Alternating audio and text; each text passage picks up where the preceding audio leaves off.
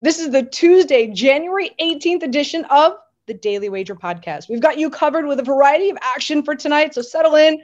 We'll set you up in 10 minutes, maybe a little bit more. I know you'll be happy. Everything you need to know heading into today's betting action.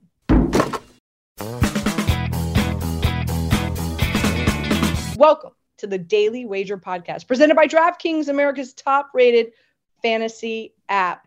With that being said, Erin Dolan, Anita Marks, the ladies are holding down the fort yet again. Yes. Hi. Hello. I was just telling Anita before the podcast, I didn't know I had work today, so here we go. Here we go. And I got my booster yesterday, so I'm feeling. You got her booster. I thought it was Wednesday. This is the true playoff brain fog. I'm not feeling 100%, but we're here for you anyway. Let's dive into it, Erin. We're going to talk NBA. We'll talk about the NFL lines that are already out in regard to the weekend slate, and I have some golf plays for you. Week 3 of the golf season. It's the American Express, so buckle up, as we like to say here on Daily Wager. So, Erin, first and foremost, Minnesota at the Knicks. The Minnesota Timberwolves favored by 3. The over-under is 213, 214 in some places. Mm-hmm. How are you playing this? Yeah, so this line keeps moving in favor of Minnesota. It was -1 last night. I'm looking at the New York Knicks team total under 105.5. Now, I know Minnesota allows 109 points to opponents, but you have a New York Knicks team that yesterday lost to the Hornets 97-87. So they only put up 87 points against a Hornets team that ranks 29th on defense, which is terrible. Now, the Knicks are going to be on a back-to-back. They're 5-6 ATS on a back-to-back, and they only average 100 points per game on a back-to-back. Plus, in the last 5 games, they've only averaged 100 points. So I do like the New York Knicks team total under 105.5. Another play that I like is the Minnesota Timberwolves first half spread -1.5. It's actually plus money right now that I'm seeing it at, but they're 24-17 ATS in that first half, which is the 6th best mark in the league, as opposed to the New York Knicks, who are terrible in the first half, 18-25. So those are the 2 plays that I like for that first game. So as you know, I live in Hoboken, New Jersey, so I'm probably a Tyler Fulgham driver away from the stadium. I'm sure he'd love to hear that. So here I'm going to play Minnesota. They lost to the Knicks in December, but they were not fully staffed. That over/under that game was 184. I'm also going to play the over here at 213. The Timberwolves over on the road has hit 15-6. Wow, also, Minnesota really bad against 3-point shooters. So there's a few prop bets here that I like as well. So again, gameplay, I'm going to take Minnesota -3. I like the over at 213. Prop bets, I'm going to take Fournier over 3-point shooting at 2.5. So I do believe that he'll at least bang out 3 3-pointers from behind the arc. Also, D'Angelo Russell over points and assists at 24.5. The Knicks are allowing point guards to score 27 points and 7 assists a game.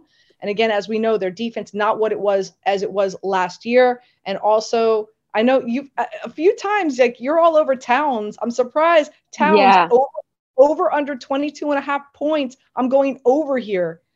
So Towns over 22.5 points, Russell over 24.5 points and assists, and Fournier over 3-pointers at 2.5. So a few prop bets that I like in this matchup. Okay, I love it. Detroit at Golden State. It's a big number to lay, and that's 15.5. Over-unders at 217. My play here is, I know it's a big number, but Detroit is so bad. They gave up 135 points to the Suns, 133 points to the Bulls. I know no Draymond Green for the Warriors, but I'm still going to lay the points at -15.5. That's my play here. What you got? Oh, I hate both these games today. I just have no motivation to even do research, but here I am. All right, the over is 8-2-1 in Detroit's last 11 games as a double-digit underdog, so keep that in mind. The Warriors also struggling recently against the spread, 3-7 ATS in their last 10 games. Meanwhile, as we talked about, the Pistons, they're terrible. They failed to cover in 3 straight road games as well. This isn't player prop that I like, and I know that this is a little controversial considering Steph Curry's hand is currently sore and he didn't play last game, but I do like his over points of 25.5. He has been struggling in the month of January. He's only averaging 19 points. That is unlike Steph Curry, but all the competition that he has played in the month of January has been intense. You have the Cavs, Memphis, Heat, Utah, Grizzlies, I don't know if I already said them, Bucks, all this tough competition in terms of defense. The Detroit Pistons, terrible. They should be able to put up a lot of points. So for that reason, I do like Steph Curry over 25.5 points. All right, let's turn our attention to the NFL. And we've got 4 games on the slate for this weekend. Can't wait because let's be honest, Erin, this past weekend was a absolute dud, especially last night. I mean, all the favorites just like crushing it. It's so it's just not something I was expecting. I mean, but beyond that, like 4 of the 6 games were horrible. I don't know about you. I turned them off at the half. I'm like, done. I didn't watch last night's game. About the half, I was like, okay, this is okay. What does that say? What does that say? What does that say? You know what it says? Maybe this 18 game schedule, extra playoff team. I'm with all due respect, I know you're an Eagles fan, but like, did the Eagles and the Steelers really deserve to get into the postseason? No, I mean, I agree with you. It was kind of just like a wash of a game, and then you just run the risk of players getting injured. I don't know if I like the 18-game schedule. It's throwing me off a little bit, not going to lie. 18-game schedule, and then, of course, the extra playoff team, which, again, does Pittsburgh and Philadelphia deserve to get in? I don't know. Anyway, we've got 4 really great games that I'm excited for this weekend. Let's start with Cincinnati and Tennessee. Tennessee favored by 3.5. The over-under here is at 47. What are some of the nuggets you've uncovered for this matchup? Yeah, I think what's interesting is you're going to have the Titans and the Green Bay Packers coming off the bye, and teams coming off the bye are 7-3 against the spread in the last 3 seasons in the playoffs. I mean, the Titans, considering Derrick Henry is going to be back, that's going to be interesting, potentially a high-scoring game. I know that's the first game of the weekend, but I think the Saturday night game, 49ers Packers, is definitely going to be the one of more interest, especially since the Packers are the favorite to win the Super Bowl and also the favorite to win the NFC. I mean, we've seen the biggest line movement so far on that game. The 49ers have moved from 4.5-point dogs to 5.5-point dogs. And the Niners are good with Jimmy G as a starter on the road, 6-3 against the spread. And they've played 3 times with Jimmy G as a starter against the Packers, including 1 playoff win. And in those games, Jimmy G has gone 2-1 straight up and against the spread. But all of those were not at Lambeau Field. This is Jimmy G's first career start at Lambeau Field. It is going to be freezing cold. I was looking up the temperatures 10 minutes ago. Low of 6 degrees, wind chill around 0. Wind's not that bad, 10 to 20 miles per hour. But I do think that weather could potentially be an X factor in this, considering 2 games on the road. They actually got the win over Dallas, which is absolutely insane considering the second half of that game and everything that had happened. I just think the weather is going to be pretty tough for that one out of all 4 games. I know we kind of talked about this last week, like how does weather impact it? Out of the games this weekend, I think that weather could definitely be a factor in this one at Lambeau Field. Yeah, I haven't placed any bets as of yet, and that's not very characteristic of me. I like to get on the lines early, but a few things here. Number one, Tennessee favored by 3.5. Tennessee and Cincinnati pretty equal. Tennessee's defense is the best unit that is going to take the field. Cincinnati's defense, 31st on first down. What does that mean? Especially with Derrick Henry back active and attractive, does not bode well for Cincinnati. So I do believe Tennessee wins. I don't like the hook. If you want to buy the hook down, you can get it at -135, -140. Okay, you know what? I'll support you on that. But I do believe that this game will come down to a touchdown. So I'm also going to play Cincinnati in a 2-team 6-point teaser, and I'll tease them up where it is right now, obviously at +9.5.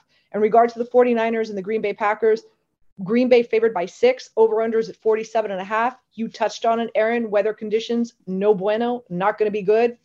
But Green Bay's defense, 28th against the run. And we're seeing what Kyle Shanahan's been able to do with Deebo Samuel, which has been otherworldly. I'm going to sit back. I'm going to wait. It's really important that Nick Bosa and Fred Warner do play.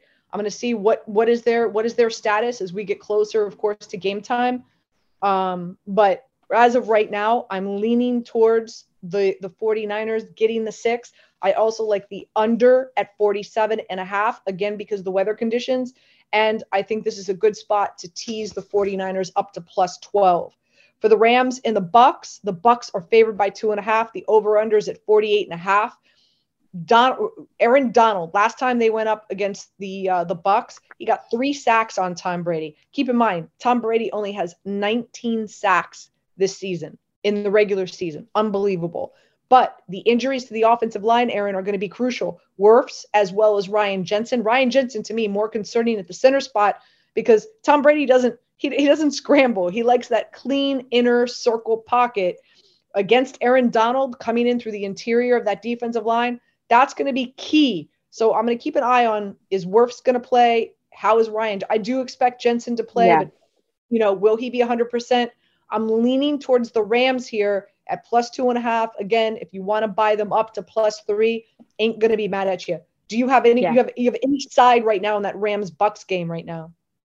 No side just yet in that, but one thing I did want to note, Tom Brady was sacked 4 times against the Eagles last game. Mm-hmm. So going against a Rams team that is prone to sacking quarterbacks, especially after what we saw last night, that's going to be potentially a struggle. This is playoff Tom Brady, but considering how bad how good the Rams looked last night, and we're able to get out to that hot start, that concerns me a little bit. But I also think at the same time, some of these teams that have played, I think it was just the other team is definitely exposed. Like the Cardinals were last night exposed for who they really were. They weren't great down the stretch. And then we talked about this a little bit before, just the Bucks playing the Eagles. The Eagles probably didn't even deserve to be there. And I'm an Eagles fan saying that. Same thing with the Steelers, the fact that they even played the Kansas City Chiefs. You know what I mean? So we're not really having the best sample size against some of these teams. I mean, all these games are going to be so good. But I think I'd be looking at that total for the next game, that night game, which is super exciting, that Sunday Night Football game, the Bills and Kansas City. I mean, that's the highest total on the board for this weekend. It opened 55. I've seen it dip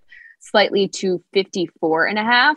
But I just wanted to mention, this is the 6th divisional round game that opened at 55 plus, including the Chiefs Browns game at 56 last year. And then 2 others were in the last 3 years. So we're seeing those totals start getting posted higher and higher, especially for teams that are just so great on offense, like the Chiefs and Bills. So that last game, the Bills and Kansas City is favored by 2. I'm leaning towards Kansas City. Why? No Tre'Davious White.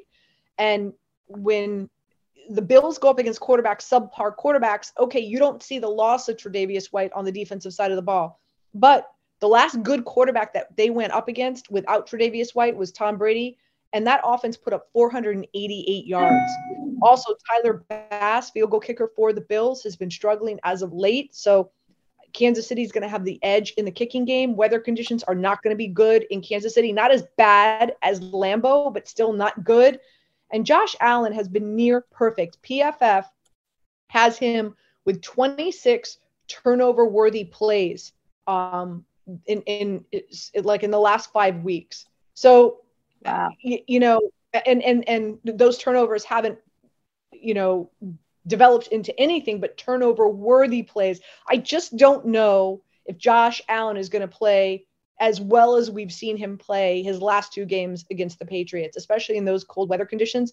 So again, right now I'm leaning towards Kansas City, especially at home, -2. And I hate to say that because full disclosure, Aaron, the Bills over the Rams was my pre-Super Bowl pick on Daily Wager.